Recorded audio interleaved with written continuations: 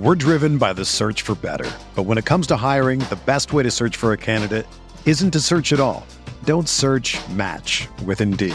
Indeed is your matching and hiring platform with over 350 million global monthly visitors, according to Indeed data, and a matching engine that helps you find quality candidates fast. Ditch the busy work. Use Indeed for scheduling, screening, and messaging so you can connect with candidates faster.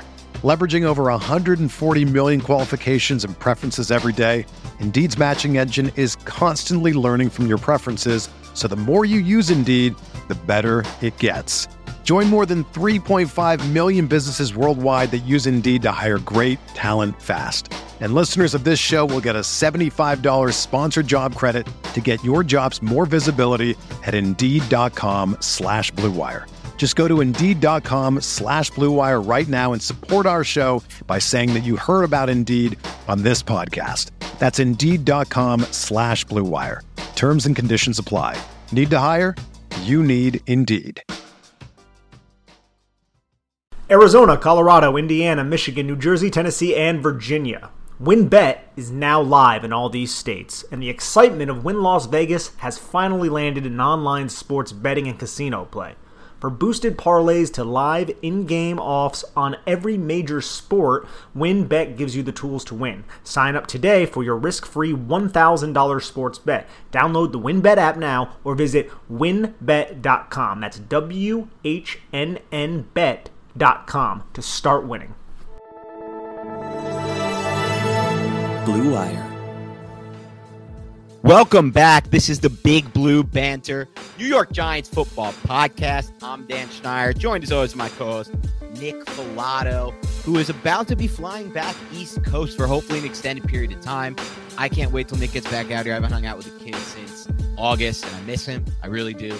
These online hangs are fun, but I want to hang with the man in person. So we can talk a little Giants football. Well, actually, we probably won't even talk that much Giants football. When we hang in person, we talk enough about them on this podcast. But we want to do a mailbag podcast, which I sent the tweet out, by the way, earlier today. For those of you listening on Tuesday, check out my Twitter page. There's a mailbag, one of those tweets that says, drop your questions. And we want to do a massive mailbag or a 1, 2, 3-part mailbag. We haven't done one in so long, so we'll probably do that one as well over this break. But Nick's coming home for Christmas, and what a perfect time. You got a treat before your flight today, Nick. You got to watch the Giants offense on All-22, and that's what we're breaking down today. The New York Giants offense on the All-22 film. What a treat it was, wasn't it, Nick? More of a trick, but Halloween is past. Nice. That was one of your better ones. I actually got a little laugh in there. Thanks, man. But it wasn't great. But I gotta say though, man, I'm not as sour on Freddie Kitchens after watching the All-22 that I was, I would say, before I kind of dove into the film. I wanted to ask you, what was your take on that? Yeah, I'd even go the opposite direction and go even more extreme with that. Not only am I not as sour, I loved the game plan from Freddie Kitchens. That was one of my key themes that I had. I thought, one, he did a much better job the best job I've seen any coordinator do of utilizing Evan Ingram as a key weapon in this game plan since Pat Shurmur, because, McAdoo didn't do a great job with it. Garrett did a horrific job with it, trying to make him in that Jason Witten mold. So excellent job with Ingram. He did a great job utilizing his backs here in this game as well. It's not his fault that Saquon Barkley dropped 2 passes and ran one of the worst routes I've seen from a back who we have been clamoring for, and we're going to get to this play because I just put it on Twitter. It was ugly. We've been clamoring for him to be used in the passing game, yelling at every coach in the past. Why don't you involve him in the passing game? Well, guess what? I know why. I'm seeing it now on the film. He doesn't run good routes. He may look like an athlete. He doesn't run good routes. And so he tried to get Barkley involved. But I like that. Even without that, I like him getting the backs involved in the passing game. I liked him throwing a lot on first downs. He threw a lot on first downs. And I liked the route combinations. There was a lot of vertically based routes. And there was a lot of different ways to get people open using not just 3 routes or 4 routes that stop at the sticks, using a lot of bunch formation, which we've talked extensively about, Nick. And so I'm with you, man. I really came away thinking this is the night and day versus what we're seeing so often with Jason Garrett on film. From just the play calling standpoint, route combination standpoint, yeah, it didn't all work. The execution wasn't there. This line is pathetic. These guys don't play together on offense at all. They really don't look in sync at all. But that's not on Kitchens, really, right? That's not on a coordinator. Well, in terms of the pass protection, I mean, it falls a little bit on him. It also definitely falls on Rob Sale, and it's also a personnel thing. I think my biggest issue with the Giants offense in this game was execution, man. It was poor from Mike Glennon's standpoint. It was kind of poor from receiving standpoint. Saquon Barkley, Darius Slayton dropped a couple passes, and then the pass protection was just horrendous, man. Will Hernandez, I don't think the guy understands what a stunt is. And obviously I'm being hyperbolic there, but there are times where it's like, bro, obviously that guy is the penetrator and there's a looper coming, and it doesn't even seem like he's aware of what's going on. But just to touch on Kitchens a little bit, man, I mean, they started this game out with a lot of quick hitting passes, a lot of screen passes, get their playmakers the ball in space, 2nd and 7 on the first drive, the 2nd and 15 on the second drive. They had a 1st and 10 screen to Devontae Booker a little bit later. I think that was on the 3rd drive as well. So I like the fact that they were like, hey, look, Brian Flores is going to bring the blitz. And oh boy, did Brian Flores bring the blitz all game.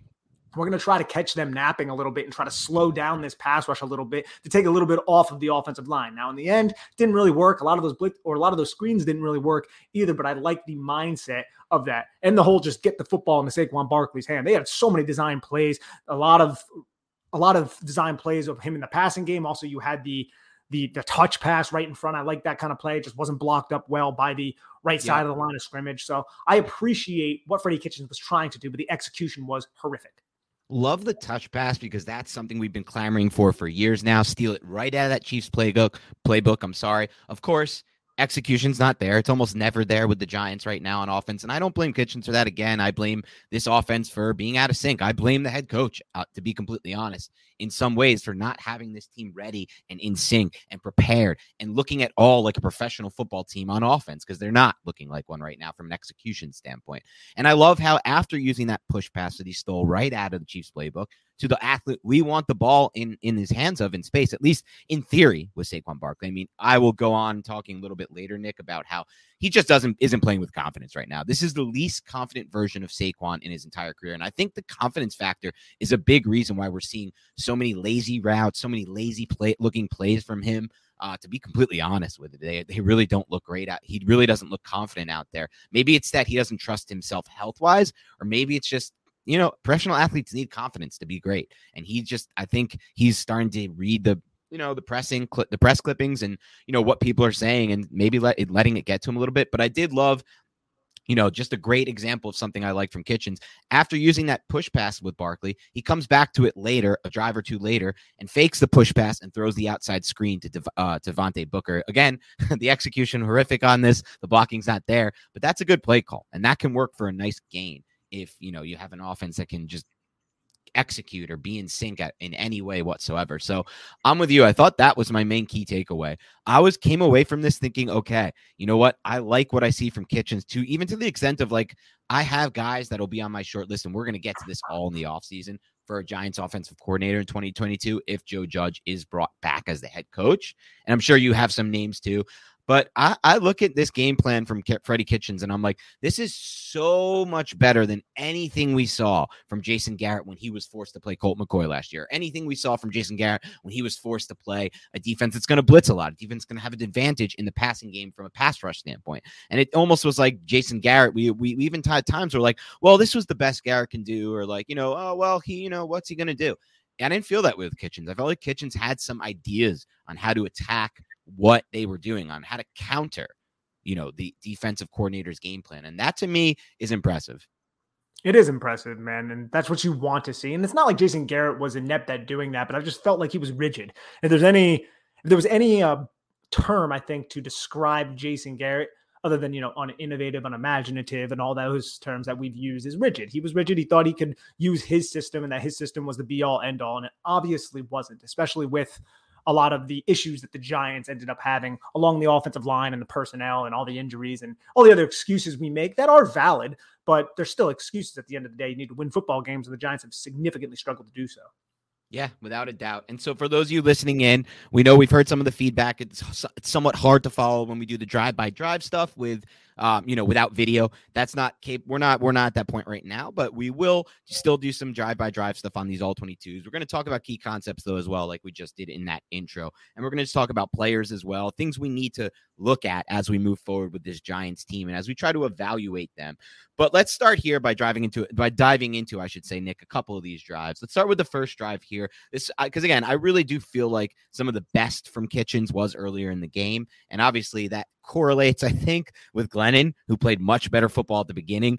Also played much better football when he wasn't under siege. I mean, Miami had some really nice blitzes, and just overall, they found a way to get pressure. And sometimes even when the Giants were in max protect, it's crazy to watch. I'll say this, Nick, I don't watch all the other teams, and I know you don't either. We don't evaluate film on anyone but the Giants and their opponent. That's all we get to see in the season. But I can't imagine there's a team that has more examples of only 3 players running routes and pass protection breaking down within 1.5 seconds. Like, we saw that happen again in the red zone in this game on one of the plays. Like, how is this a thing with the Giants? That's actually 2 plays in my notes. I see another one down there of just 3-man routes, and yet pass protection can't even hold up for 2 seconds. Like, what has to go into that? Like, for this to happen? They can't pick up stunts, man. They really struggle. All the stunts. They really struggle with twists. They really struggle with stunts. And then I thought Miami did just an excellent job, not to dive into Miami too much, but it obviously has an impact on the Giants offense.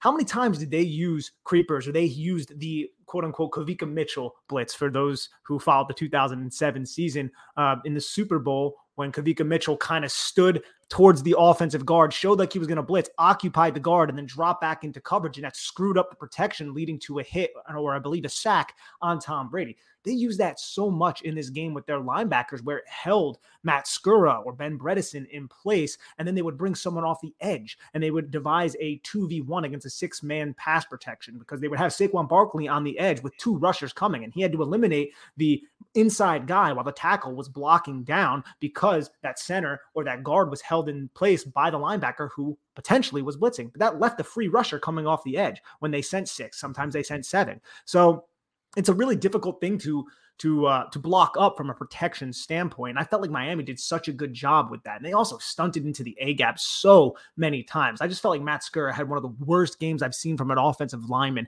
And it wasn't even just the stunts. He was just getting dominated at the point of attack by Christian Wilkins and some of these other guys on the defensive line.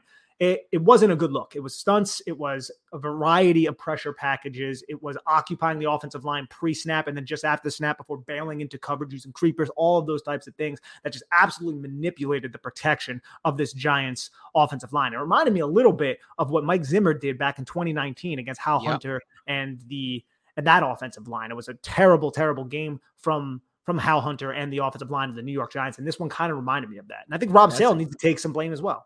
That's such a good callback here, Nick. That game, it was a lot like that. And this is kind of like the defense I almost expected to see from Patrick Graham when he arrived to the Giants. It hasn't been the defense he's played, but the way the Dolphins called this game was something I expected the Giants would do a lot of. And that's okay. Like, I like how the Giants defense operates, and I think Patrick Graham's doing a great job. So it's not what we expected, but he's doing well anyway. But like you said, it was similar to that game against the Vikings from Jones's rookie season, where it really felt helpless. The passing game felt helpless in this game for the Giants based on what the Dolphins were doing, but more so based on what you said.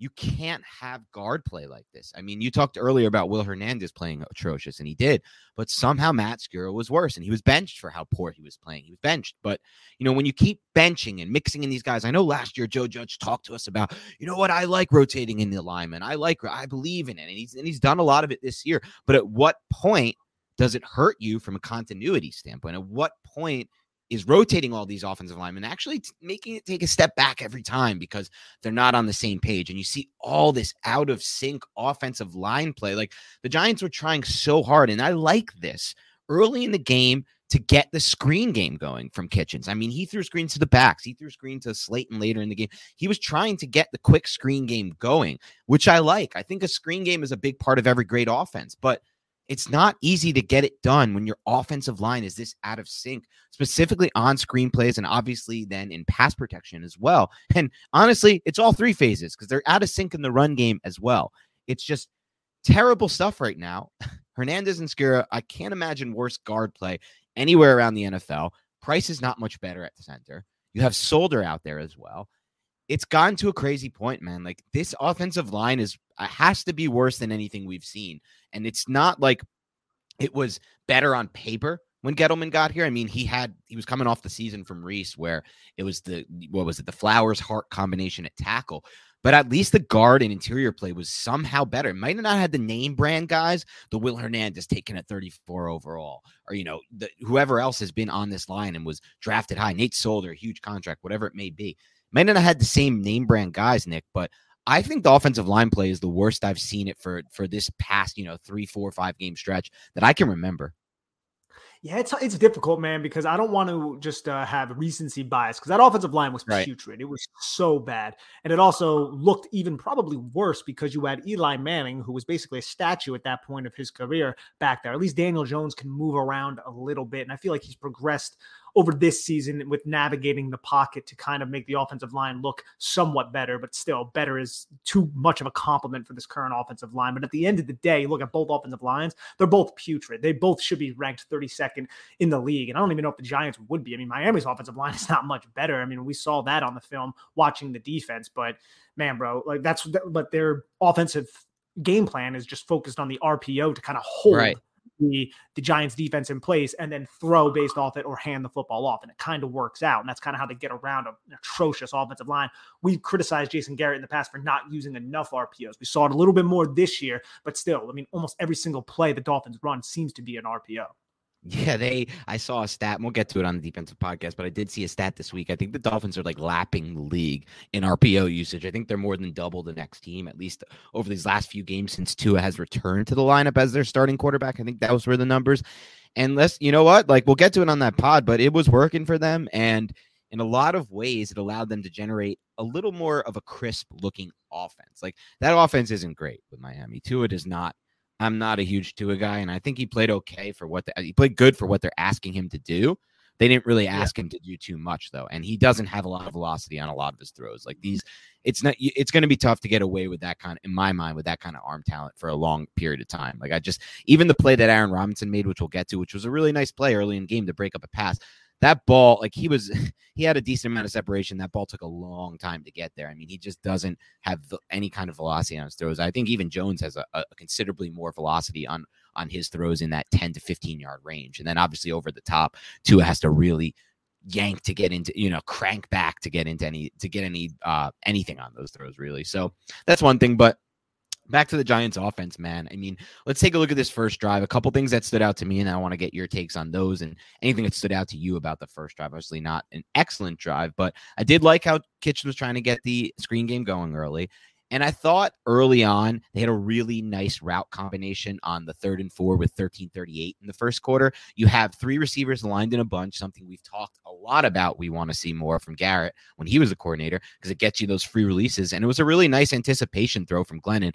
And I'll say this, man, obviously Glennon didn't have a good game and he was much better early on, but he did make a considerable number of anticipation throws.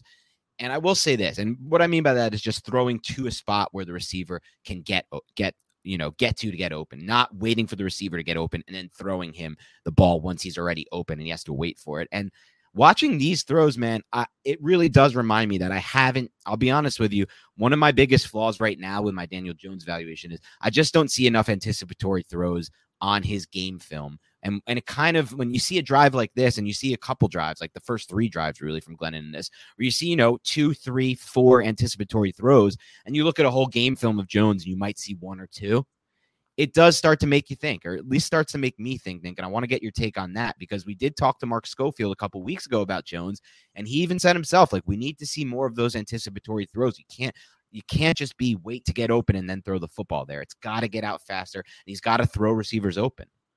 Yeah, everything's quick in the NFL, and I would agree. I think we've seen it and we've acknowledged it on the podcast that Daniel Jones has done that this year, but it's not enough. You need to see more of it, especially if you're going to be a starting quarterback. And you're right, man. Glennon on that 3rd and 4, that was a nice anticipatory throw to Pharaoh Cooper, who's just kind of sinking into his break, and Glennon's already winding back to throw the football.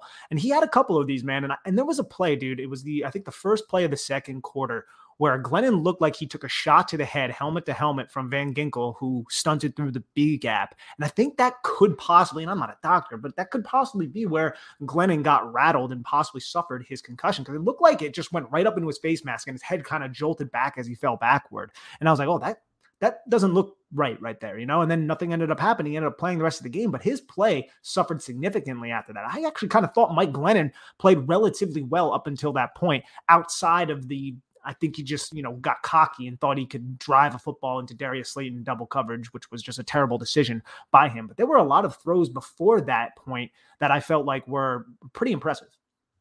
You know what, Nick? I completely agree with this take. I have it in my notes too, except with the exception of that Slayton ball that I don't even know why he tried that throw. It's kind of just predetermined. Is that F it? It's 1st and 10. I'm taking a shot. The Giants have been a team that likes to take shots off play action on 1st and 10. But even the way he threw that ball, man, he had to cock back.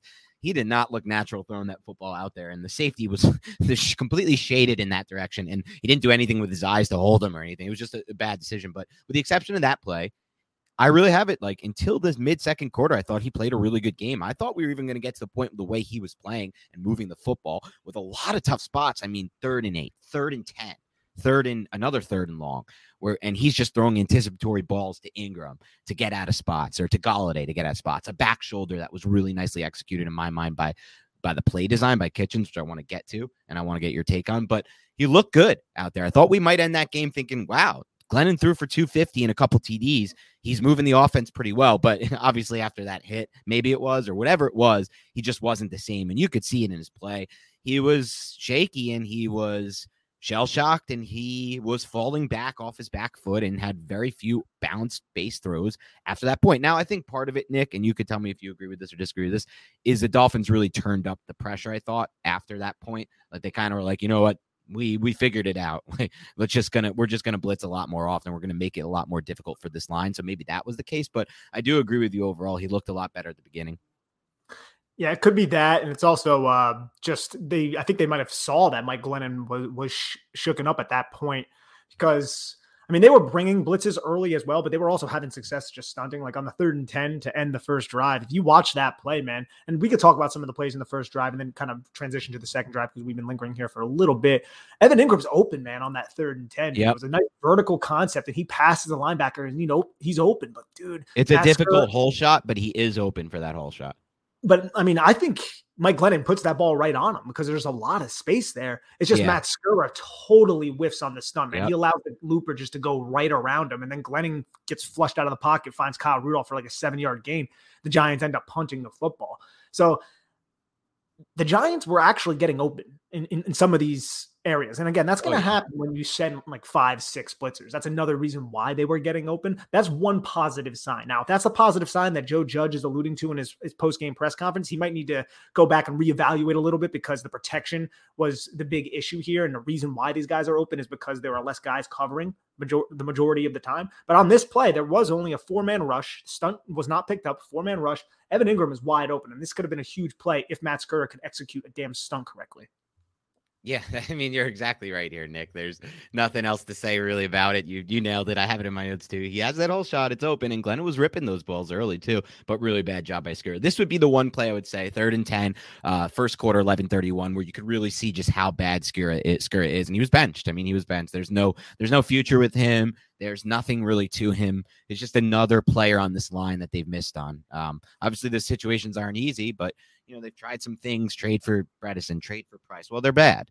Pick up Skura. Well, he's bad. Draft Hernandez 34. Well, he's bad.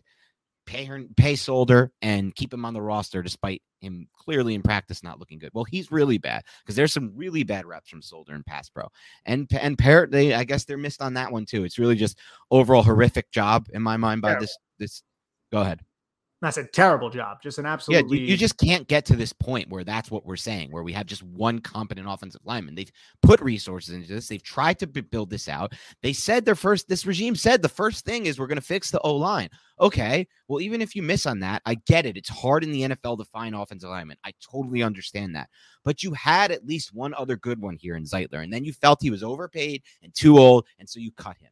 Well, then you better have a solution. It can't be Hernandez. It can't be what we're seeing on film every week between Hernandez and Skura. It just can't be. It's It's so frustrating, Nick. But let's get to that second drive. Well, first, before we get to the second drive, yeah, the 2nd and 7 screen before that was also Matt Skura, man, blowing a 3-technique block where he was going to just block and then he was going to kick out for a screen. This was a well-designed screen, jet motion. I felt like Freddie Kitchens implemented jet motion a few different times in this game, which is excellent because, it holds the defense just long enough to maybe gain a little bit of an advantage. And it looked like they did that here on this play with the linebackers. Everyone's focused on Farrell Cooper. Saquon Barkley just leaks out and 2 Dolphins end up reading it. And Matt Skura trips initially, tries to get up, and then just can't locate the kick out block there. Saquon Barkley gets rallied around and ends up getting tackled. It's like, come on, man. Like, Matt Skura is a big reason why that first drive just didn't end up working out. Also, like the 2nd and 7 inverted wishbone. It's something they've been using about one play every game for the last 3 or 4 games. Only this time it was a play action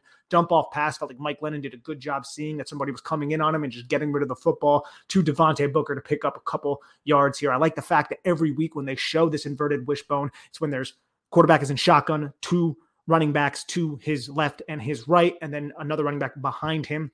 You can do a lot of different things from this formation, who you can hand the ball off to. I feel like the Giants are doing a good job showing that. And this time they incorporated a play action and a pass from it. So I like the fact that they're getting a little bit creative with a more unconventional formation. Are you finally ready to win money and boost your odds? WynnBET is now live in Arizona, Colorado, Indiana, New Jersey, Michigan, Tennessee, and Virginia. The excitement of Wynn Las Vegas has finally landed in online sports betting and casino play. Get exclusive rewards right at your fingertips. Get in on the action with your favorite teams and players from the NFL, MLB, NHL, golf, MMA, WNBA, college football, and more. Right now at WynnBET, you can find great promos, odds, and payouts, from boosted parlays to live in-game offs on every major sport. WynnBET gives you the tools to win. Sign up today for your risk-free $1,000 sports bet and download the WynnBET app now or visit wynnbet.com. That's WHNNBet.com to start winning. Offer subject to change. Terms and conditions at wynnbet.com. Must be 21 years or older and present in a state where play through WynnBET is available. We're driven by the search for better. But when it comes to hiring, the best way to search for a candidate isn't to search at all. Don't search, match with Indeed. Indeed is your matching and hiring platform with over 350 million global monthly visitors, according to Indeed data, and a matching engine that helps you find quality candidates fast. Ditch the busy work. Use Indeed for scheduling, screening, and messaging so you can connect with candidates faster. Leveraging over 140 million qualifications and preferences every day, Indeed's matching engine is constantly learning from your preferences, so the more you use Indeed, the better it gets. Join more than 3.5 million businesses worldwide that use Indeed to hire great talent fast. And listeners of this show will get a $75 sponsored job credit to get your jobs more visibility at Indeed.com/Blue Wire. Just go to Indeed.com/Blue Wire right now and support our show by saying that you heard about Indeed on this podcast. That's Indeed.com/Blue Wire. Terms and conditions apply. Need to hire? You need Indeed. When you need mealtime inspiration, it's worth shopping Kroger, where you'll find over 30,000 mouth-watering choices that excite your inner foodie. And no matter what tasty choice you make, you'll enjoy our everyday low prices, plus extra ways to save, like digital coupons worth over $600 each week. You can also save up to $1 off per gallon at the pump with fuel points. More savings and more inspiring flavors make shopping Kroger worth it every time. Kroger, fresh for everyone. Fuel restrictions apply.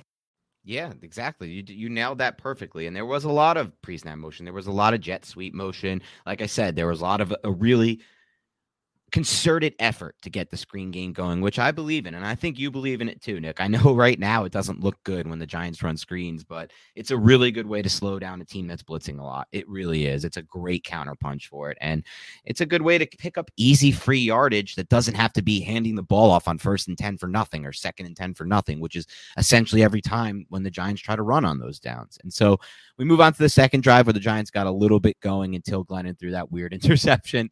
Some things that stood out to me, we talked about the push pass earlier. 1st and 10 was 6:23 in the first quarter, if anyone wants to look at it. It didn't work out. The execution wasn't there, but great call, I thought. Again, screen on second down, so really good effort to get that. The 3rd and 11 with 4:52 in the first quarter, a really nice hole shot here to Evan Ingram for 18 yards by Glennon. I'll be honest with you, I haven't seen that throw too much from Daniel Jones on the 2021 film. If we're just going to be completely objective and honest about it, we haven't seen that exact throw very often. And I do think, like, as I'm watching this game, Nick, in that intermediate range, like this doesn't, he's a much worse quarterback than Jones. We can obviously tell that, but Glennon has a little bit more velo and rip on his ball in this intermediate range. And in these spots where you're trying to take these hole shots, you need that. And he's more willing to try to take those shots. So that stood out to me.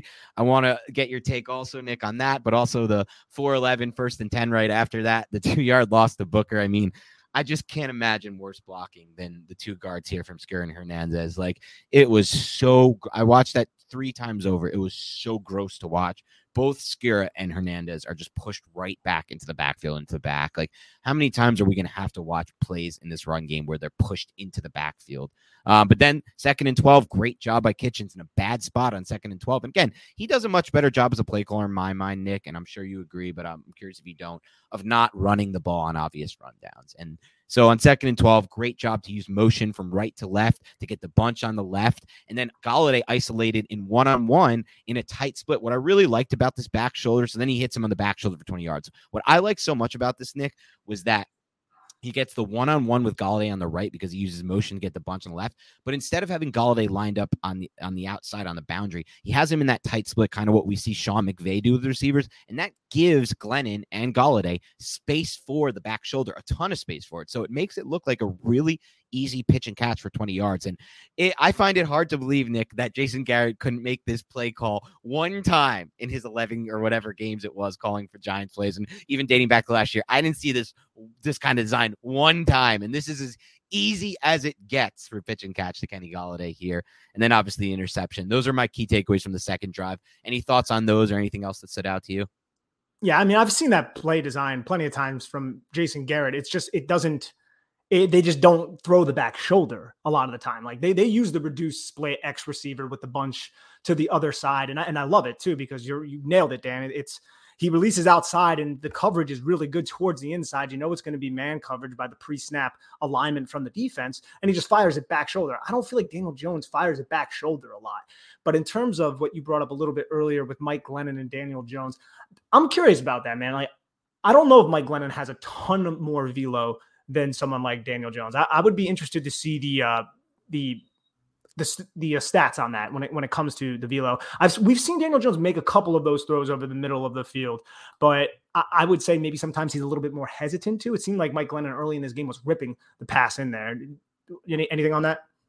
I think that's probably fair. I think from the overall velo numbers, it kind of was just an eye test thing. I don't think it's much of a difference. I don't think it's something like considerable, not like when you watch Tua throw the ball versus kind of like, because like I said, Jones can hit those spots, but I think you're probably on something here. The bigger difference is that he's not as willing to. Glennon is just more willing to make these tight window throws. Something that I saw last week, Taylor Heineke has the most tight window throws in the NFL. I'm big on the tight window stuff, man. I want a quarterback who's going to try tight window stuff and is going to try to make these hole shots because it's the best. You got to move the ball, man. You have to try to pick up yards. You can't always be safe. It can't always be, well, it's not perfect. I don't know if I can fit it in there. I'm not going to try to. Sometimes you got to try to fit the ball in there. And early in the game, Glennon tried a lot of these hole shots. And even the one you said, like from last drive, if Skura had held that block, he probably would have hit Ingram on that 3rd and 10. And I mean, what was the result? He converted three in these first few drives, 3 3rd and long situations that we've seen time and time again under Daniel Jones these last couple of years. We punt and it's thrown underneath, or it's thrown on a little, curl back to the quarterback, or a stop route, or some slant that gets broken up, and it just doesn't convert. So I don't know. It was just something that stood out to me. Yeah, and then you brought up, well, first off, that 2nd and 12 play we were just talking about, just to give the offensive line a little bit of credit when they actually did pick up a stunt. I felt like Billy Price did a really good job locating the looper here and not allowing him to hit Mike Glennon in the pocket. This is one of the only times when the pocket seemed to be somewhat intact, and that was on the back shoulder play to Kenny Golladay we broke down.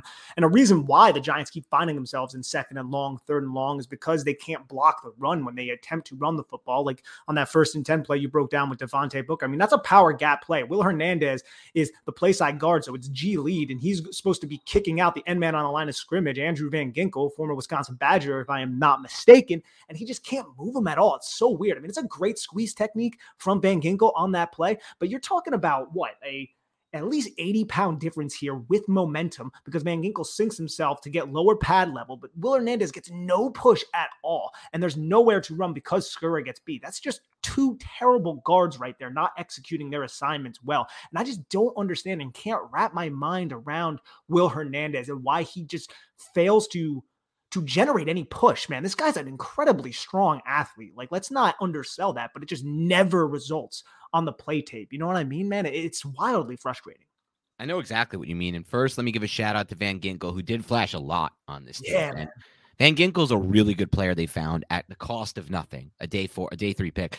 And I'm going to go out and venture upon saying Wisconsin's turning a little bit into linebacker U. Okay, Nick? Yeah, linebacker U, baby, because we got guys like this. And yeah, we're not talking about the best of the best. Okay, we don't find Luke Kuechly's out of this program, but we got guys playing in that 3-4 style defense that Jim Leonard runs. It's a really NFL-ready defense, the way teams are now playing at the NFL level. Not all teams, but, the Dolphins, Giants, Ravens, Patriots style of defense with, just the way they play that defense with a lot of guys at that second level that need to be athletic, that need to do a lot of things right. Like even TJ Edwards, a guy who I never thought would make it from Wisconsin, has made it. And I really like thinking of this, but let me now talk about Hernandez, man, because geez, man, you said it best. Like, this guy, play strength was not supposed to be an issue.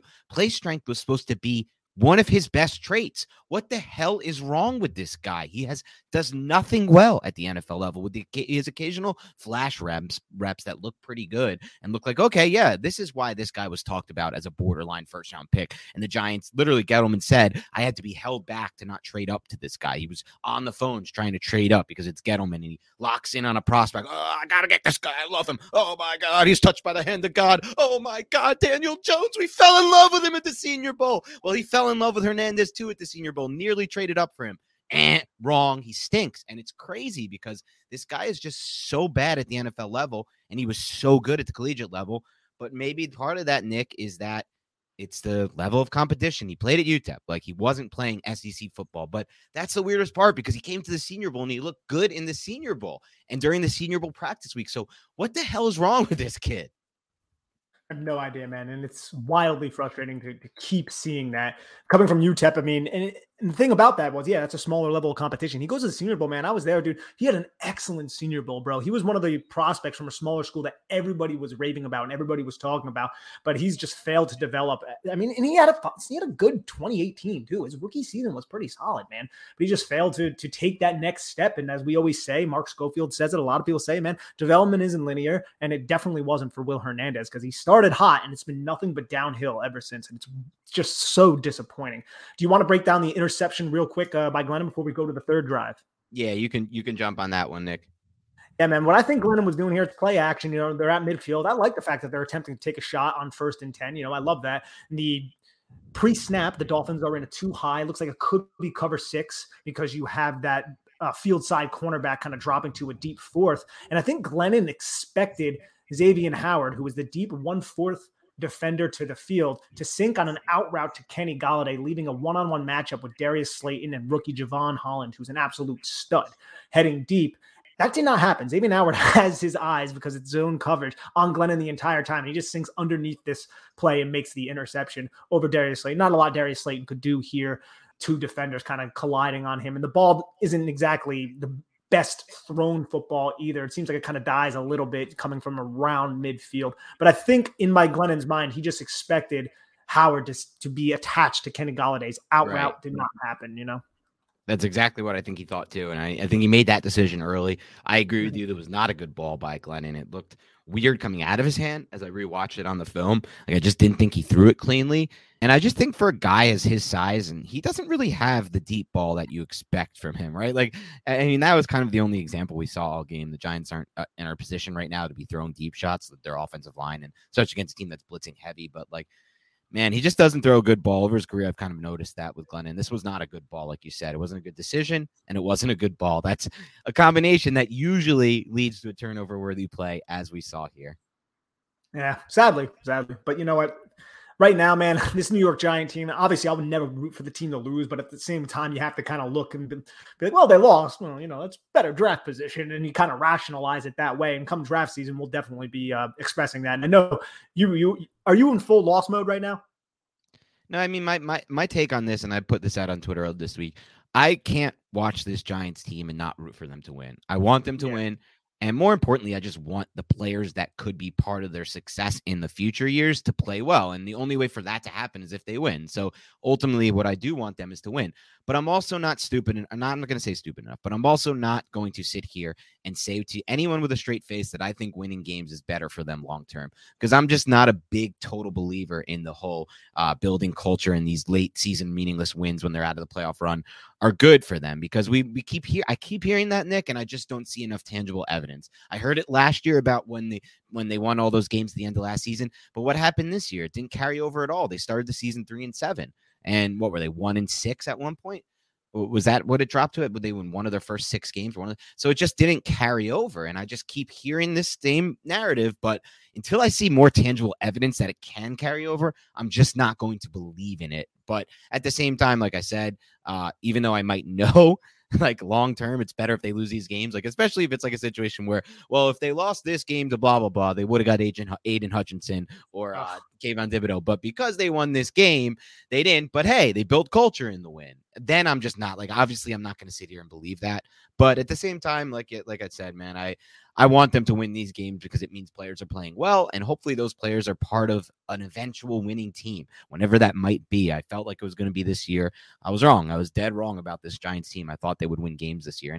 And to be quite honest with you, Nick, they should have. They went all in from a cap standpoint. They went all in with their third free agent spending spree under this GM. They've had now 3 top 6 picks. They've had countless first-round picks, countless early picks.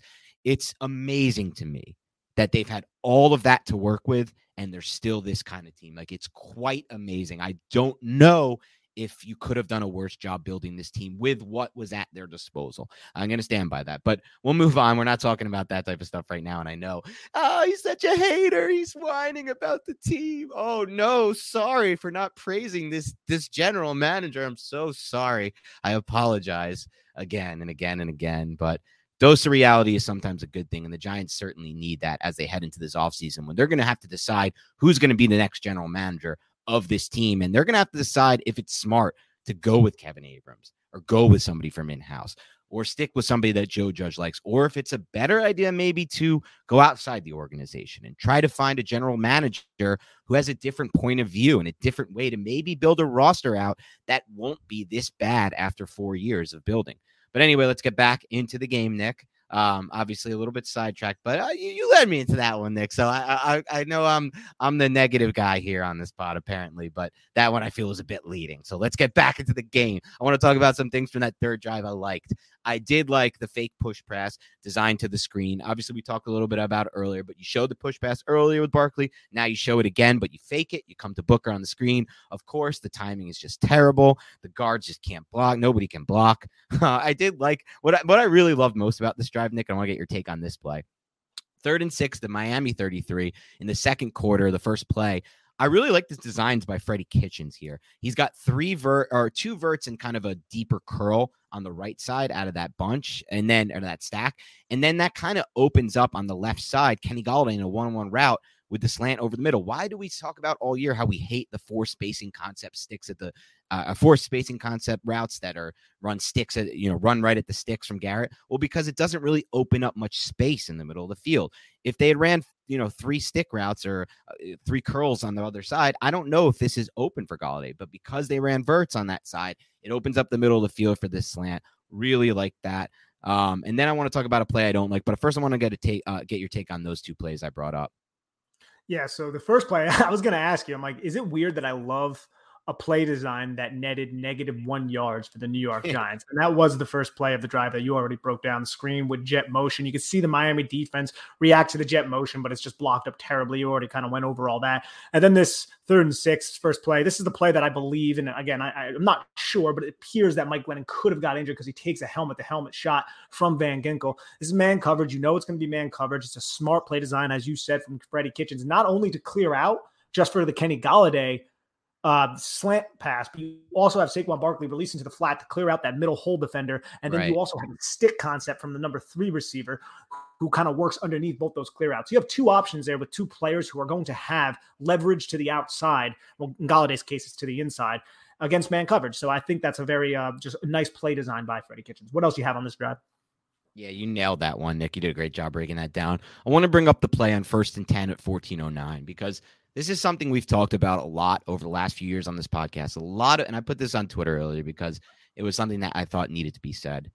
A lot of time we've spent over these last few years, Nick, talking about, all these Giants coordinators, all these Giants coaches are doing a really bad job of utilizing Saquon Barkley in the passing game. But I always wondered when we said that, Nick, were we putting too much weight on just his overall speed, his acceleration in space, and his ability to cut as a runner? And were we not thinking enough about his route running and saying that, he can be great at this? Why aren't the Giants using him like this? Because this play, 1st and 10, 14:09 with quarter two, this is a horrific route by Saquon Barkley. This is not crisp at all. It doesn't look anything like the way McCaffrey runs it. It doesn't look anything like the way Kamara runs it. It doesn't look anything like the way the guys we want him to be utilized like in the passing game, the guys we thought he could be utilized in the passing game, run this route. It's a really lazy route. He doesn't create any separation, and then he drops it. It's a really good design by Kitchens to get him one-on-one. That's what you want, breaking back to the inside. I've seen McCaffrey run this route a lot and then get a 15 to 20-yard game because he's really good at running this route and creating separation. And he runs and the nuances of what you need to be a route runner and to be utilized in the passing game are there with him. But to run that poor of a route and then drop the ball after that, even though, again, it wasn't going to go for much if he catches that because he did not create the separation he should have with that route. It makes me think like, no, maybe we were wrong. Maybe it's not the coach's fault. I mean, like you said earlier, Nick, they did a lot of different things in this game, Kitchens, to get Barkley the ball in space as a receiver. I think he had 6 catches for 17 yards. And that's not on the coach. That's on the player. It's most certainly on the player. My bigger gripe here, I don't believe that the route is as terrible as I think you do here. He's not Christian McCaffrey. Like, we shouldn't compare him to Christian McCaffrey. Christian McCaffrey has much quicker feet, and he's a much better, I think, athlete in short spaces than someone like Saquon Barkley. Love the play design. It's from a reduced stack, right? But what makes this break difficult for Saquon Barkley is the stem of the route, which is purposely angled outward because he lines up about the top of the numbers, right? And he stems outward towards about maybe 4 or 5 yards outside the numbers. So his hips are basically angled towards the sideline, and then he's tasked to cut back inside. Now, that's a little bit of a difficult ask for a player to quickly change direction. And the objective here is to get the defender who's aligned on Saquon Barkley, which it does work, to flip his hips. And the defender does flip his hips. I think if Saquon Barkley catches this ball, he does have some momentum. He could get caught, and it might only be like a 10-yard gain. But I don't think this is as bad of a route as I think you do right now, personally. And I also kind of wish that maybe Freddie Kitchens had, if Saquon Barkley was the primary read here, which it seems like he was, had Kyle Rudolph just run a stick route and just stay at the far hash instead of breaking over the middle of the field. Because if Saquon Barkley did catch it and make his defender miss, then he would have had a lot more space between the covering defender of Kyle Rudolph. So that's my take on this play. Yeah, that's fair. I mean, look, we're always going to see plays differently. It's not necessarily as much that, that I think I actually do think it's a bad route. I was watching this a bunch of times. I think he's lazy getting out of the break to start the route. And I don't like the top of the route either. But the point is, like, for me, it's like, if he's not that athlete, and I agree, he's not the same. He doesn't have the same kind of quick feet as McCaffrey. He doesn't have the same kind of, what you said, agility in those tight spaces. Well, then he's not what we expect him to be in the passing game. There's different ways you can still utilize him. Like, you can throw wheel routes to him. We saw him dominate a wheel route against the Saints because he has that kind of build-up speed and he has that kind of vertical speed. You can run him vertically up the seam. We saw that against the Washington football team a couple years back when Daniel Jones hit him on like a 50-yard touchdown. But as far as like the angle routes go, I don't know, man. It didn't look at all like what he's supposed to build to be in the passing game. And what I'd always like, well, why don't we use him more like this? Well, if I'm a coach and I see that on film, I'm probably not coming back to that play. I'll be honest with you, not with Barkley at least. I think it's such a good play design though too, and you would expect an athlete like Saquon Barkley to run that. I can agree that it's not the most crisp route. I don't think it's lazy. I just don't believe that he has the type of abilities of someone like Christian McCaffrey, even though he was drafted to obviously have those abilities, specifically in the short spaces. You get Saquon Barkley going with a full head of steam, good luck. Right. He's one of the best athletes in terms of separating when he has a full head of steam moving forward vertically or even moving horizontally. But you get him chopping his feet and turning at tight 90-degree angles. That's not necessarily his game. Yeah, that's fair. I'll get to one more thing on this drive, and then I'm going to let you take over some things that you thought were interesting. Well, two more things. One thing would be the 1st and 10, 7:07 in the second quarter. I can't imagine a team is worse than the Giants at the design play action rollouts to the right. These are just never connected on. This one, Glennon's laid on, and he gets his receiver almost decapitated. I think it was Slayton. The one time this worked was last week when Jones found Myrick late and was just kind of pretty much a broken play. So that I think they should just eliminate from the playbook at this point here. And then I'd also say this. Another thing I want to give Kitchen credit for, and we've given Kitchens a lot of credit on this podcast for a team that scored 9 points. But again, 9 points with Mike Glennon and the offensive line playing the way they were. And like you even mentioned earlier, some receiver drops. It's not terrible. It's actually pretty solid. And the film shows it. But he did a great job here mixing in tempo to get his run game going. The Giants can't generate a run game. They never generated a run game under Garrett. They weren't generating a run game earlier in this game. So he's like, let's think of another way to do this. Let's use some tempo, but not like we typically use it in the passing game. Let's use it in the run game and see what happens. And he sparks off 2 really big gains by using tempo there, where it looks like they're 2 of the best blocked run plays of the season for the Giants with the tempo. So those are 2 things I thought of in this game. What else would you take away from this drive, or did you want to add anything to those?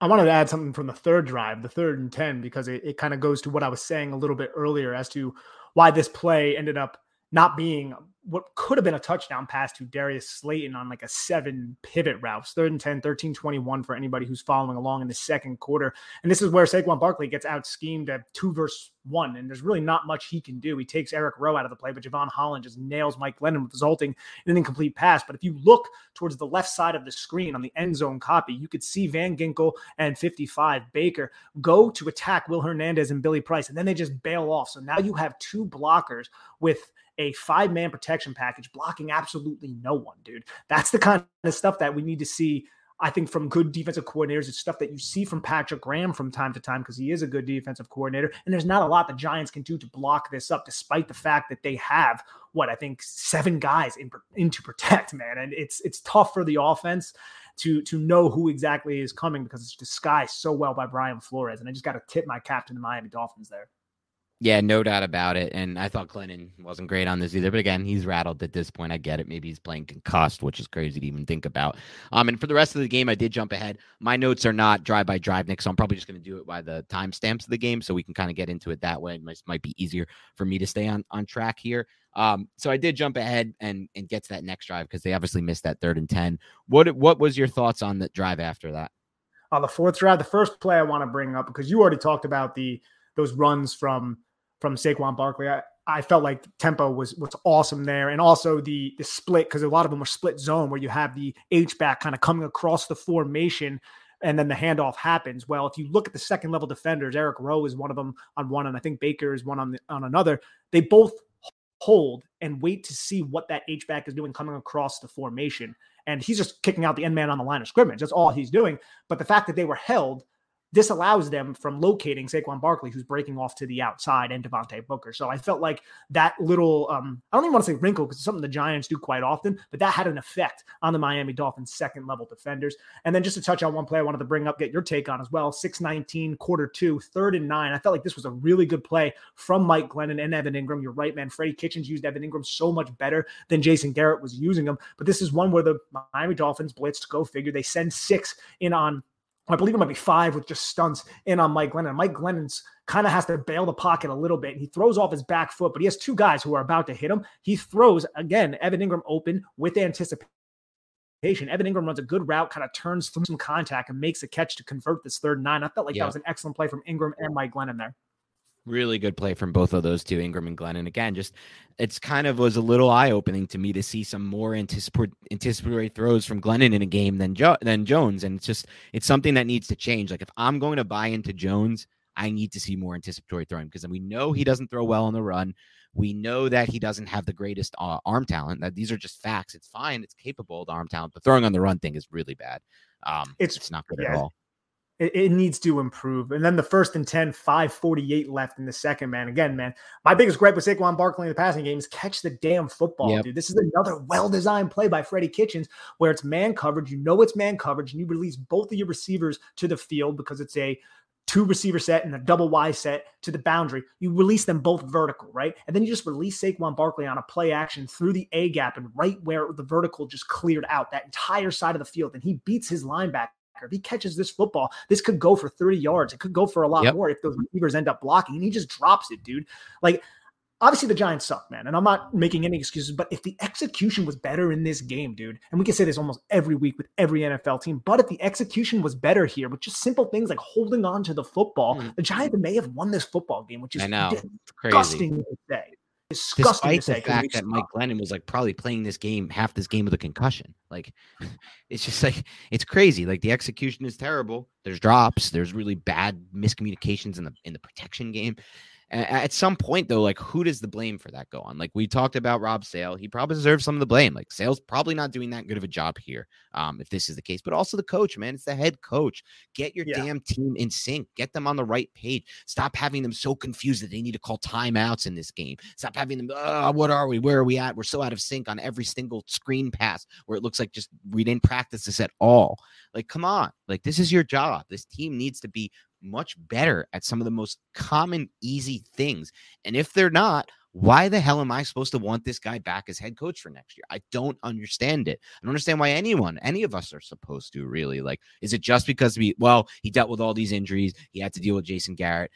Because when we start to do that stuff, and it's kind of like gets into the Jones game too with me, Nick, it's like when your only pros are just the excuses of things that aren't there for the person, that's just not enough for me, man. The pro side of it can't just be, well, he didn't have this, he didn't have this, he didn't have this. It's excuse. It has to be, he's doing this right, he's doing that right, he's doing that right. So because he's doing those things right, we can give him these excuses or something like that, or we can make up for those things he's doing wrong because of X and X and X. But there needs to be a good side of this for all of these people. It can't just be, excuse, at least for me, man. But we'll see. There's still so much time to see what happens with Judge and talk about that. Obviously, I want to talk a little bit about the third quarter offense as well. Some things that I noticed, some things I wanted to get your take on here. One thing I want to get your take on was the 2nd and 9 with 10:04 to go. I know we're jumping around a bit, but just kind of looking through my notes.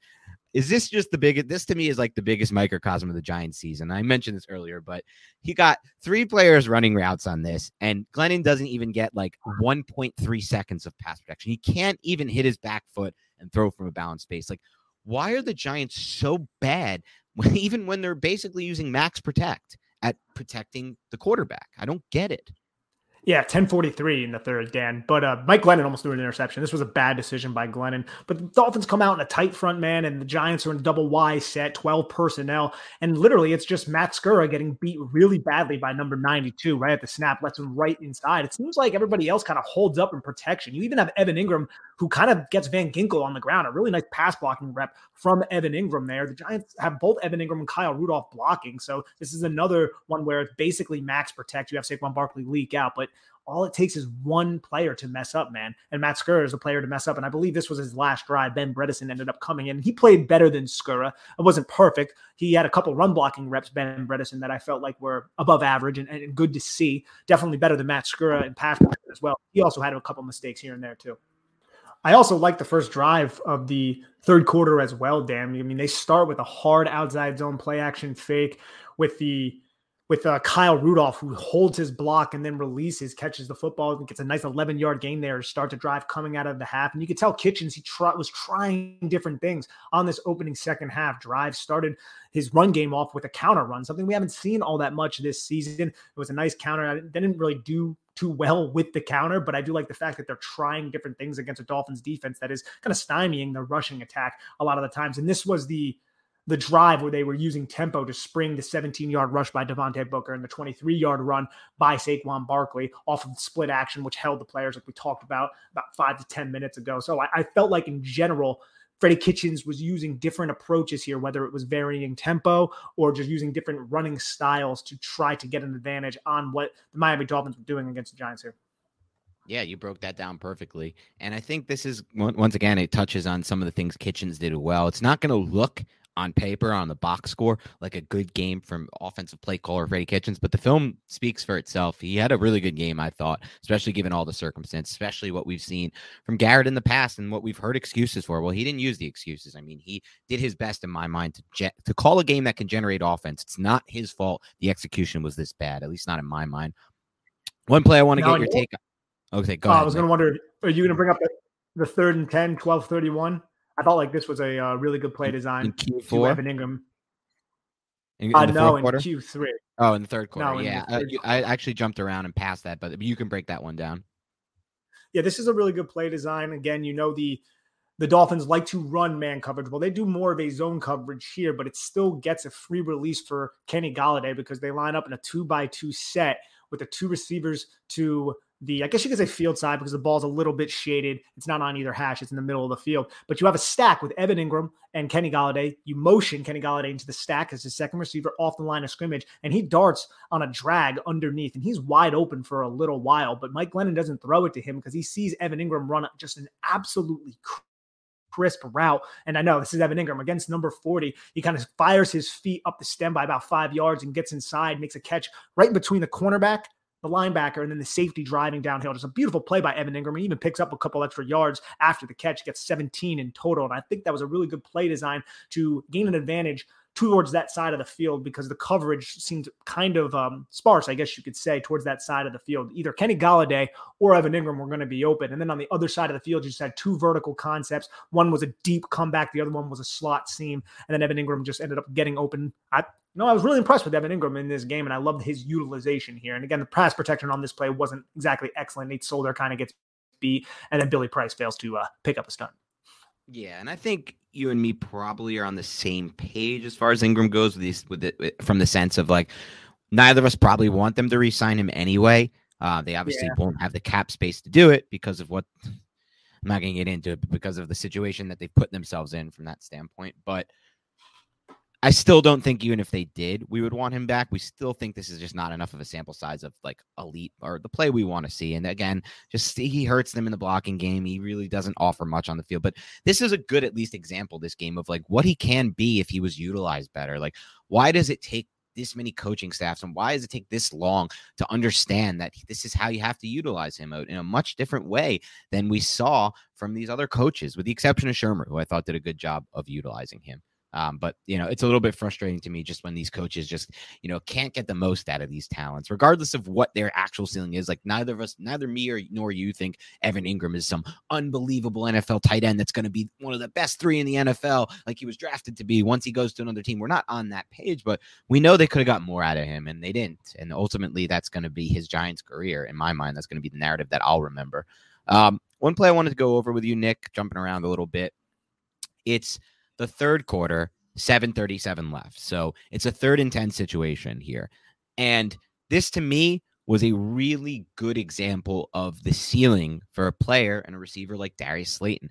Darius Slayton runs a really, really good route. This is going to be featured in my route of the game when we go over that. He has really good speed release first, like a soft press here, and then just does a really good break at the top of his route. That's what really stands out to me. The separation he creates at the top of his route. He plants, he drives off the inside foot. The ball's a little high, it's a little behind him, and it's a little too hot from Glennon. Obviously, partially that is the protection's no good. Once again, somehow a looping stunt gets just cleanly into the Giants' backfield. A looping stunter, just it's unbelievable. This interior offensive line's inability to pick up stunts and loops is it's beyond comprehension at this point. But I just wanted to point this one out, Nick, and wanted to see if you noticed this, because we don't give a lot of kudos to Slayton. A lot of people hate on Darius Slayton, but I thought he did a really good job on this route.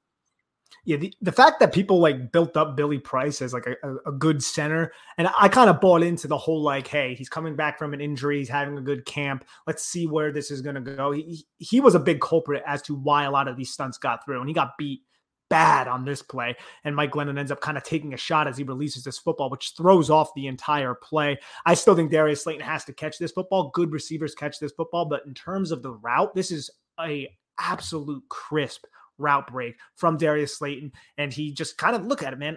At the time he turns to find the football's coming at him. He has almost 5 yards of separation on the cornerback who was in tight man coverage. This is a phenomenal break by Darius Slayton. You're right. But again, good receivers catch the football here. Wasn't an easy play, very makeable play. So I have to knock him for that.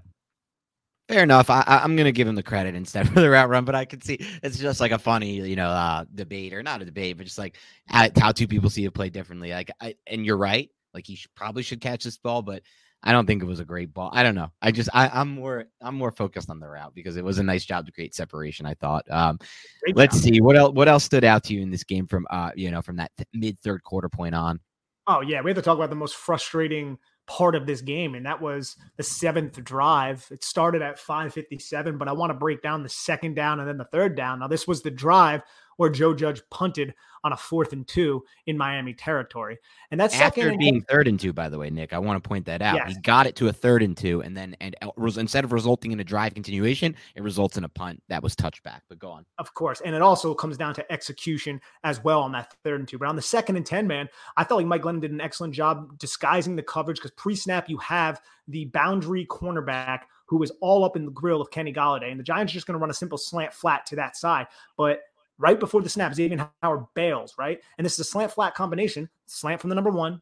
Number 2 is going to run the flat. So once Howard bails, Kenny Golladay runs a nice slant to kind of pick the linebacker who's on Devontae Booker. And Devontae Booker catches his football in the flat with 7, 8, 9 yards of separation, ends up picking up 8 yards here. The pass could have been a little bit better. He threw it to his upfield shoulder where Devontae Booker was looking over his outside shoulder. And if this ball was more on target, this is probably a 1st down. So let's keep that in mind. That sets up the 3rd and 2, right? Good play. You pick up a good chunk, 8 yards there. The 3rd and 2 is another very interesting play by the New York Giants, where the Giants line up 2 by 2 with that stack by the numbers. And the Dolphins are in just pure man coverage here. They're going to send the blitz. It's cover 0. There is no safety. And they send a house at Mike Glennon. And Evan Ingram is open, man. There's some sort of mix-up between Eric Rowe and number 40 because of the release, because both of these guys from the stack release, and they're kind of following each other. Saquon Barkley's right off the ass of Evan Ingram. Saquon Barkley cuts inside. Evan Ingram runs kind of a deep corner route, and nobody takes Evan Ingram. 40 realizes it late, and he kind of sinks underneath. And the thing here, and I don't know who to blame because the ball placement isn't great, but Evan Ingram initially out of the break turns over his outside shoulder. And that's when Mike Glennon throws the football. But kind of inexplicably, Evan Ingram turns his head back inside, and the ball's already heading outside at that point. And then I feel like if Evan Ingram just kept his head outside, this could have been a touchdown here. I don't know. I don't fully know if it's Evan Ingram to blame. I don't know if there's something in this play to be like, okay, it's going to be over the inside shoulder after the break or what. If I had to assign blame, it probably would be Evan Ingram here. But this was another missed opportunity. Obviously, Mike Glennon's under incredible pressure here. And again, execution. If this is caught, if this ball is placed well, if they are in sync with each other, this could be a touchdown. Like the Giants could, like I said, man, it's crazy because I don't think they deserved it, but the Giants could have won this football game, man, if the execution just didn't suck so bad. And I almost don't think they didn't deserve it. Like, I think a case can be made they did deserve it. It was a really well called game, in my opinion, by Kitchens. And like you said, there are a lot of these opportunities, and the defense played really good football. Didn't really give up much in this game, which we'll get to on the next one.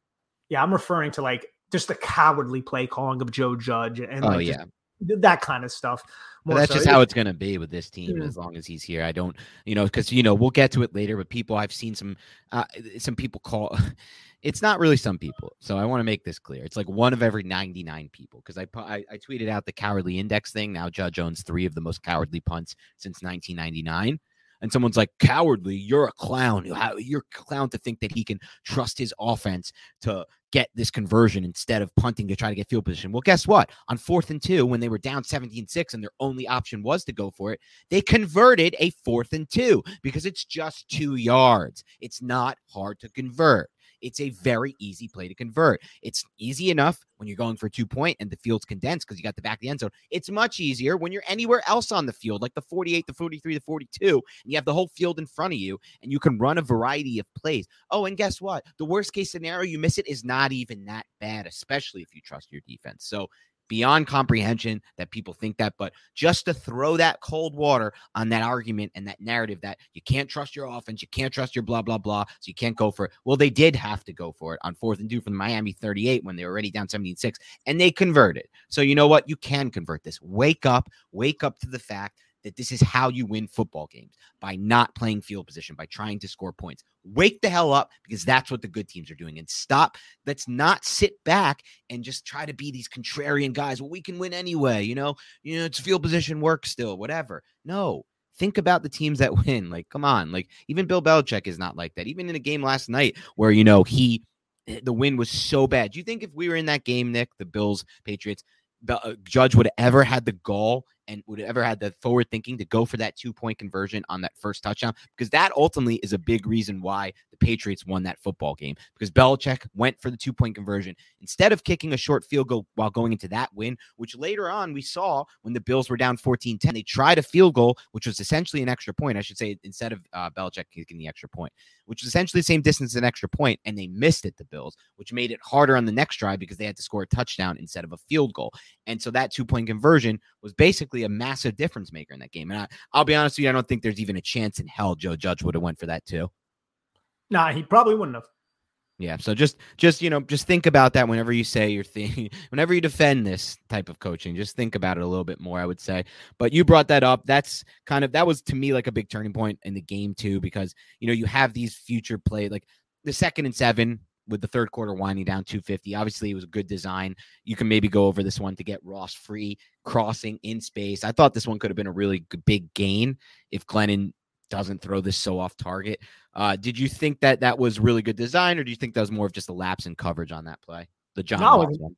It was an excellent design. I mean, you had a reduced bunch, and you motioned Saquon Barkley to the reduced bunch from a split back formation, kind of might force communication issues. You see a lot of the defense kind of communicating right before the snap, especially that linebacker, because you have the will kind of down on Devontae Booker towards the boundary side. And then when Saquon Barkley goes to the field side bunch, that linebacker starts kind of freaking out, and they play inside out on Saquon Barkley. There's double covering Saquon Barkley here, and nobody's in the middle of the field because the safety is about 30 yards off the line of scrimmage. So John Ross releases underneath a pick from Evan Ingram, who's just releasing inside vertically through the inside shoulder of Eric Rowe. That's on purpose because now John Ross is going to go underneath that, and Xavier Howard cannot work over the top 3 players because you have the guy who's playing outside of Saquon Barkley, Evan Ingram, and then the cornerback who's on Evan Ingram, all in that area. You have a free release for John Ross, one of the fastest guys in the NFL, and Mike Glennon, man, just inexplicably misses this dude. He doesn't get his hips and his feet oriented towards a target. He kind of just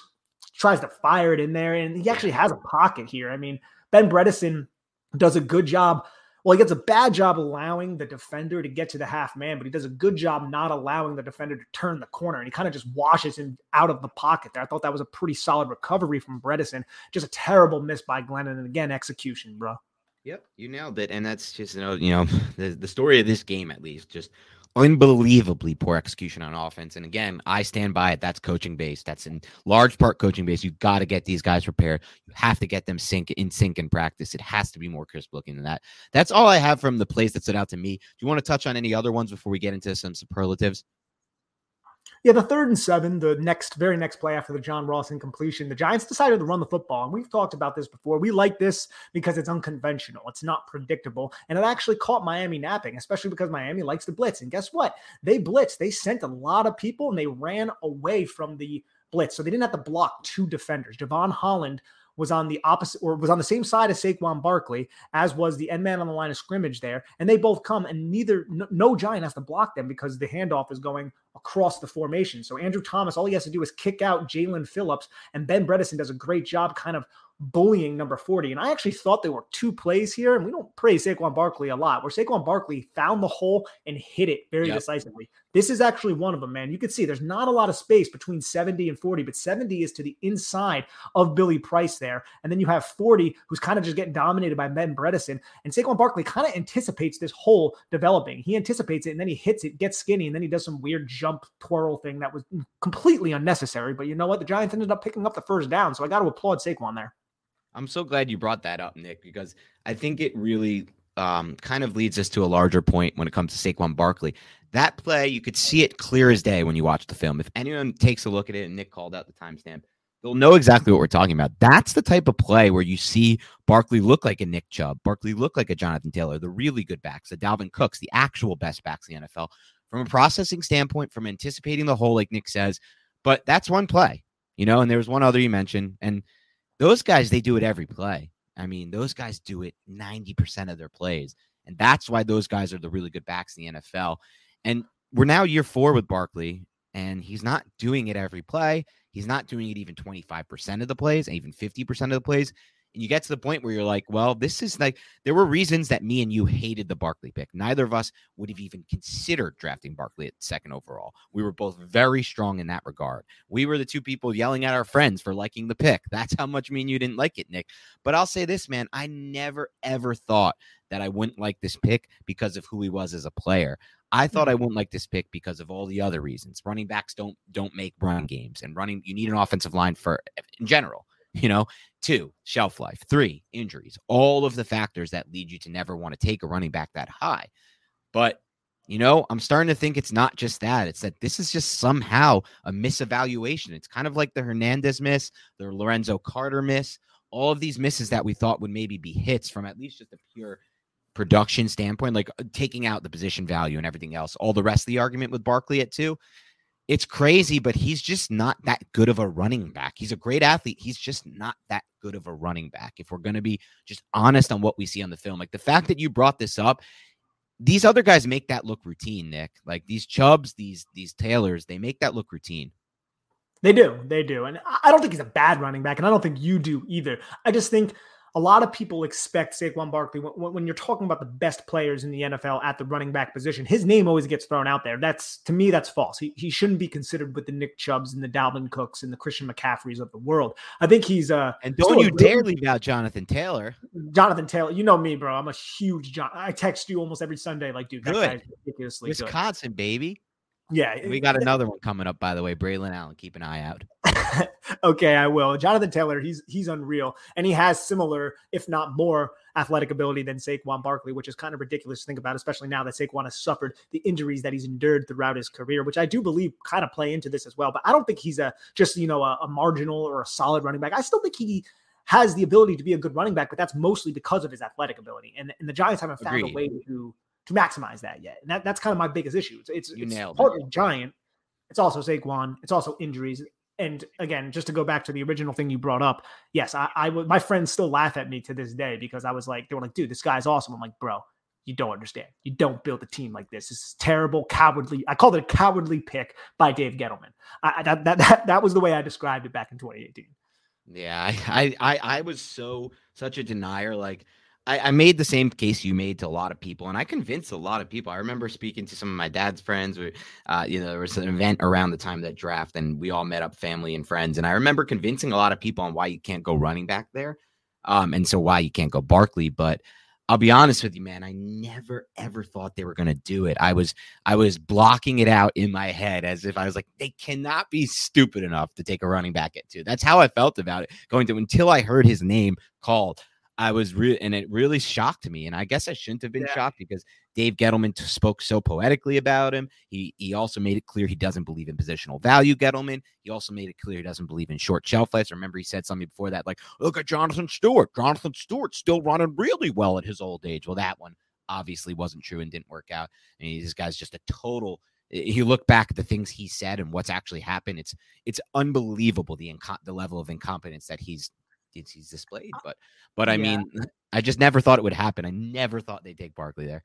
I expected it to happen mainly because I watched Dave Gettleman select Christian McCaffrey in the top 10 the previous year. So I expected it to happen, but there was a part of me like, yo, Sam Darnold wasn't picked, man. There's going to be general managers calling, trying to trade up with the New York Giants. And then when I heard that the guy didn't even attempt to answer the phone, I was like, bro, that is such a terrible way to go about business. You have no idea what people would have offered to select Sam Darnold, who everyone was clamoring over at that time, which seems ridiculous now, but that was the way it happened. Baker Mayfield was a surprise first overall pick.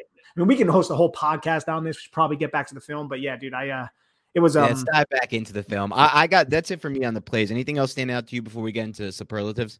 Yeah, I just want to bring up, I know we're probably going to talk about Will Hernandez in the superlatives, but the very next play after that Saquon Barkley rush that we liked, because the Giants, man, this is a 10-6 game. The Giants have momentum right now. They're picking up first downs. They just picked up a first down with an unconventional run call on a 3rd and 7. And then Mike Glennon gets sacked for a loss of 13 yards on one of those play action rollouts. It's more of like a sprint out type of thing, but it was one of those plays that we've seen Daniel Jones where they roll out to the right and then they set their feet and throw back to the left. That's a very difficult. I don't know if I love that play call there from Freddie. in against man coverage, you expect your receiver, who I believe is Darius Slayton, to separate in man coverage. And if you manipulate that safety enough, you can have him running across the field. Mike Glennon is so slow kind of to set up here. And that's just not Mike Glennon's game. It's kind of, difficult to ask him to do so. And especially when you have Will Hernandez, who's the guy kind of kicking out to isolate Jalen Phillips. And Will Hernandez does such a terrible job, man. He sets way to the outside and allows Jalen Phillips to just cut inside. Like, this guy has no spatial awareness at all. And this is when Glennon gets sacked, and then the Giants call the timeout, despite the fact that it's 2nd and 23, backed up in their own end after the sack. And then they get sacked on the very next play. That was more of a coverage sack. Jalen Phillips ends up beating Andrew Thomas, but Mike Glennon sat back there for far too long. He probably could have got rid of the football at that point. He just didn't. And there wasn't a lot open either. It's just a terrible sequence for Joe Judge, from the Giants' protection, and just from, the Giants overall, which, it seems like we're used to saying at this point, bro. Unfortunately. And I got a couple things I want to mention about that. First, I want to say this. Kudos to you, Nick. You were really, really early on Jalen Phillips in the last draft class. Those of you who have listened to us for the last year will probably already know this. Otherwise, you guys can go back for proof. Look at some of our early draft podcasts. Nick was saying Jalen Phillips edge one right away. And Nick was a big fan of Phillips when he was talked about a second rounder. Ultimately ends up being a first rounder, and he looked great on film to me. I just wanted to point that out and to get your take on that. I thought this kid looked really freaking good. He's amazing, dude. I had a draft crush on him. And this is somebody who was highly recruited out of high school. So it's an easier person to bank on, if we're going to be fair. But if you just watched his tape at Miami, you can see how much further along he was than someone like Gregory Rousseau, who opted out of that season. Rousseau was a great player in his own right, but you could just see the nuance and mainly the hand usage. Combine that with that just unique length, that unique height, and the athletic ability, and he's going to turn into a player if he could stay healthy. And he stayed healthy so far this season. He's having a damn good year. Yeah, I think he's up to like 8.5 sacks. Is that right? Is it 6.5? I think it's 8.5. So and it's the pressures too. And it's the film. Like, you watch him in a game like this, when you're, like I said, we get a chance to watch like not 16. There's 17 games and 4 of them are against the same team. So we get a chance to watch 13 different teams a year. And man, you could just see it. This kid's going to get it. And then the other thing you said on Hernandez, man, how many times we brought him up already in this podcast? We're going to get to superlatives. We're going to talk about all these bad plays, but I'm at the point right now, Nick, where I have no interest in re-signing Hernandez, despite the fact that they don't have anything else at guard that I can look forward to at all for the 2021-2 season, except for, I guess, Bredesen, who I don't like, but they freaking traded a top 110 pick for him before the season, which is just annoying as hell, to be completely honest with you. I don't really see anything I like at guard, and I still don't want to resign the guy. It's crazy. I'm not writing Bredesen off just yet. I like the fact that they actually have him on the roster right now. He's not somebody I want to bank on. I don't think he's a huge difference maker, but I think he's someone who possibly could be good enough to be a slightly above replacement level player with potential. But he better be, right, Nick? Because they traded what's going to result in a top 100 pick to him to get him. Yeah, and the way I'm looking at it is there a player at guard that would be as good as Ben Bredesen in the top 110? And I'm not 100% certain of that quite yet. We'll get there.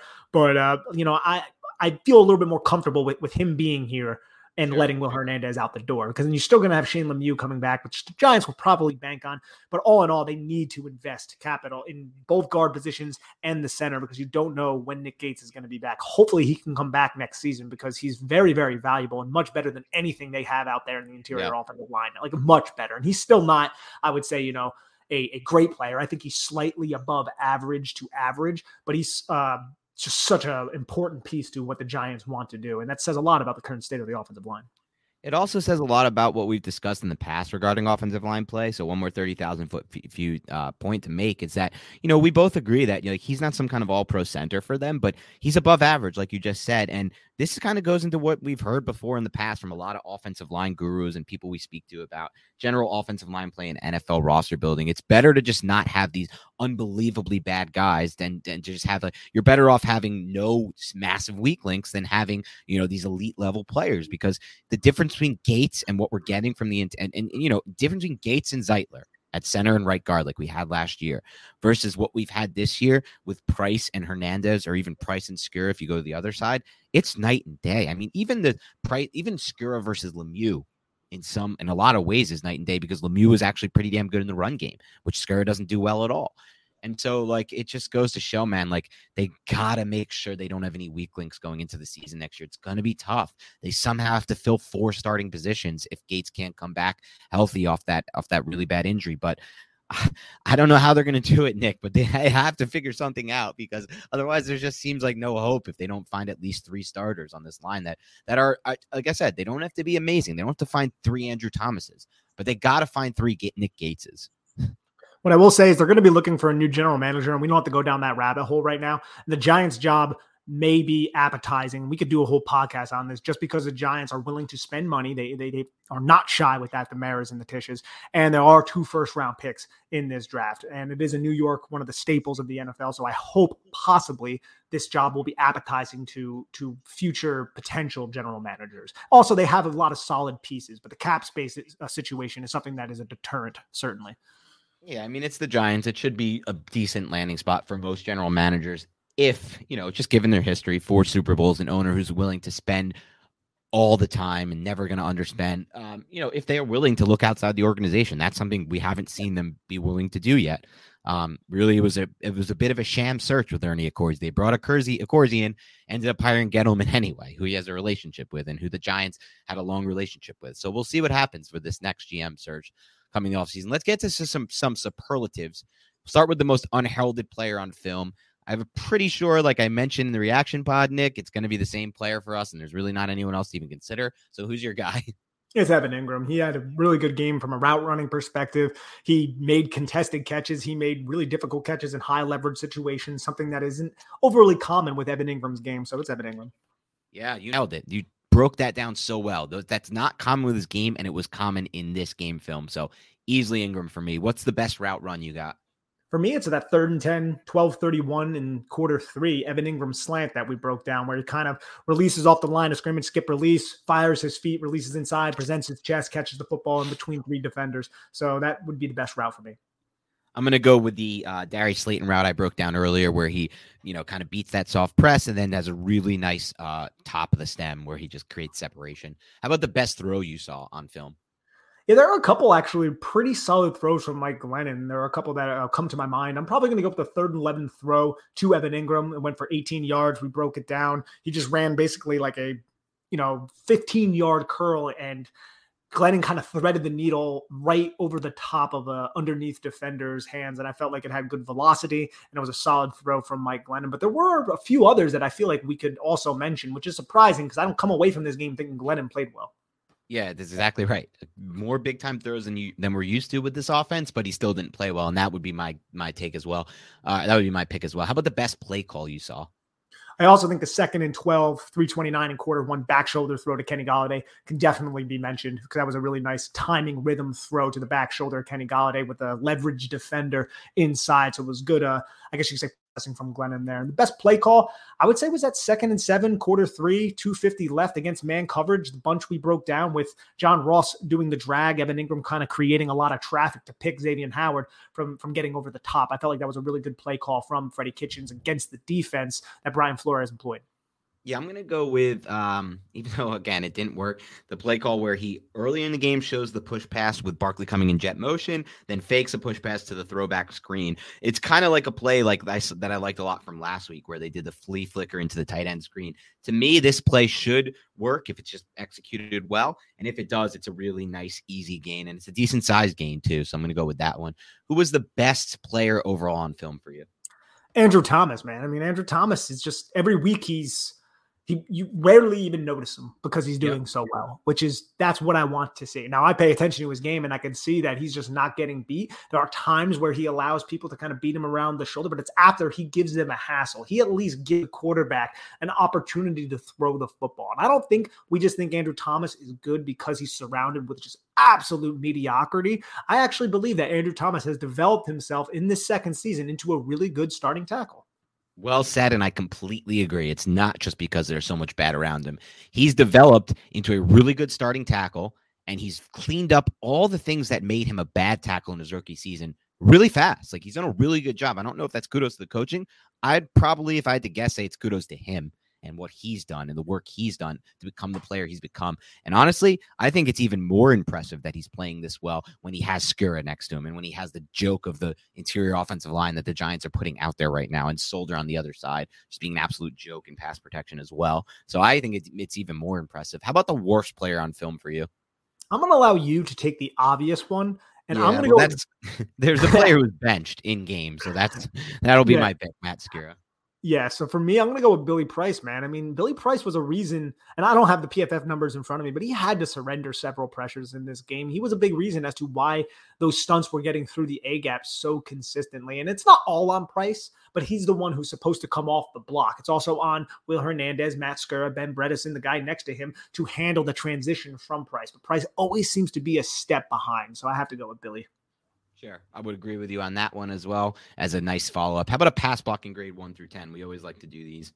Yeah, I'm going to say a 1.7. And again, a lot of this was Miami just bringing a lot of pressure, but there were just so many times in this game, Dan, where the protection of the Giants were just out-schemed and they had no idea who to block, where it was coming from. They seemed like they were a chicken with their heads cut off. So I'm going to go with a 1.7 here. Too many times out-schemed, too many times bad communication, and even just some one-on-one terrible blocks that I saw on the edge from Solder that seemed to happen every single game, and yet somehow Matt Parrott is so bad he can't start over him, which is just an absolute travesty, to be completely honest with you, for a team that invested nothing in offensive tackle this past offseason, absolutely nothing, knowing full well one of Solder or Parrott would have to play this season. Crazy to think about. So I'm going to go with a 1.3 because bad overall blocking, bad one-on-one blocking with the exception of Thomas. And then obviously the two plays that stood out to me where they have just three players running routes and yet they can't seem to block. They can't block anyway with all those players in pass pro. So it's so frustrating, man. How about the run blocking grade 1 through 10? Yeah, Miami had 22 pressures in this game, which isn't the most that the Giants have allowed this season. It seems like through several of these games, I think the Buccaneer game, they allowed the most pressures the Buccaneers ever had, and that is a team that loves to blitz, so it says something about the Giants' offensive line. The run block, and I think it was the Buccaneer game, don't quote me on it. Run blocking, I had a 3.6. I felt like there was plenty of plays where there was just absolutely nothing there, but on a couple different plays, I felt like the Giants held up or executed their assignments well, which sprung some of the bigger plays. But again, that was assisted by the scheme, so it depends on how you kind of want to break this down. It would be lower. I'm kind of taking the scheme into account here, but if it's just the run blocking of the Giants in general, it'd probably be like a 2.3. Yeah, I'm going to go just run blocking Giants in general, and I'll say 2.1 based on that. I can agree with you. I think some of their best runs came just based on good decision-making by Freddie Kitchens to run tempo and catch them off guard 2 plays. But when you take out those 2 plays, there wasn't really all that much there in the run game. And again, they just don't win one-on-one. In the run game, they still have it's just so many mistakes in the run game from a blocking standpoint. It's tough. But yeah, those are our grades. Obviously not too high on the blocking standpoint. That's something we know going into the offseason the Giants will have to focus on. Thank you to everybody tuning in for the Big Blue Banter film breakdowns, even through a season like this one. We really appreciate you.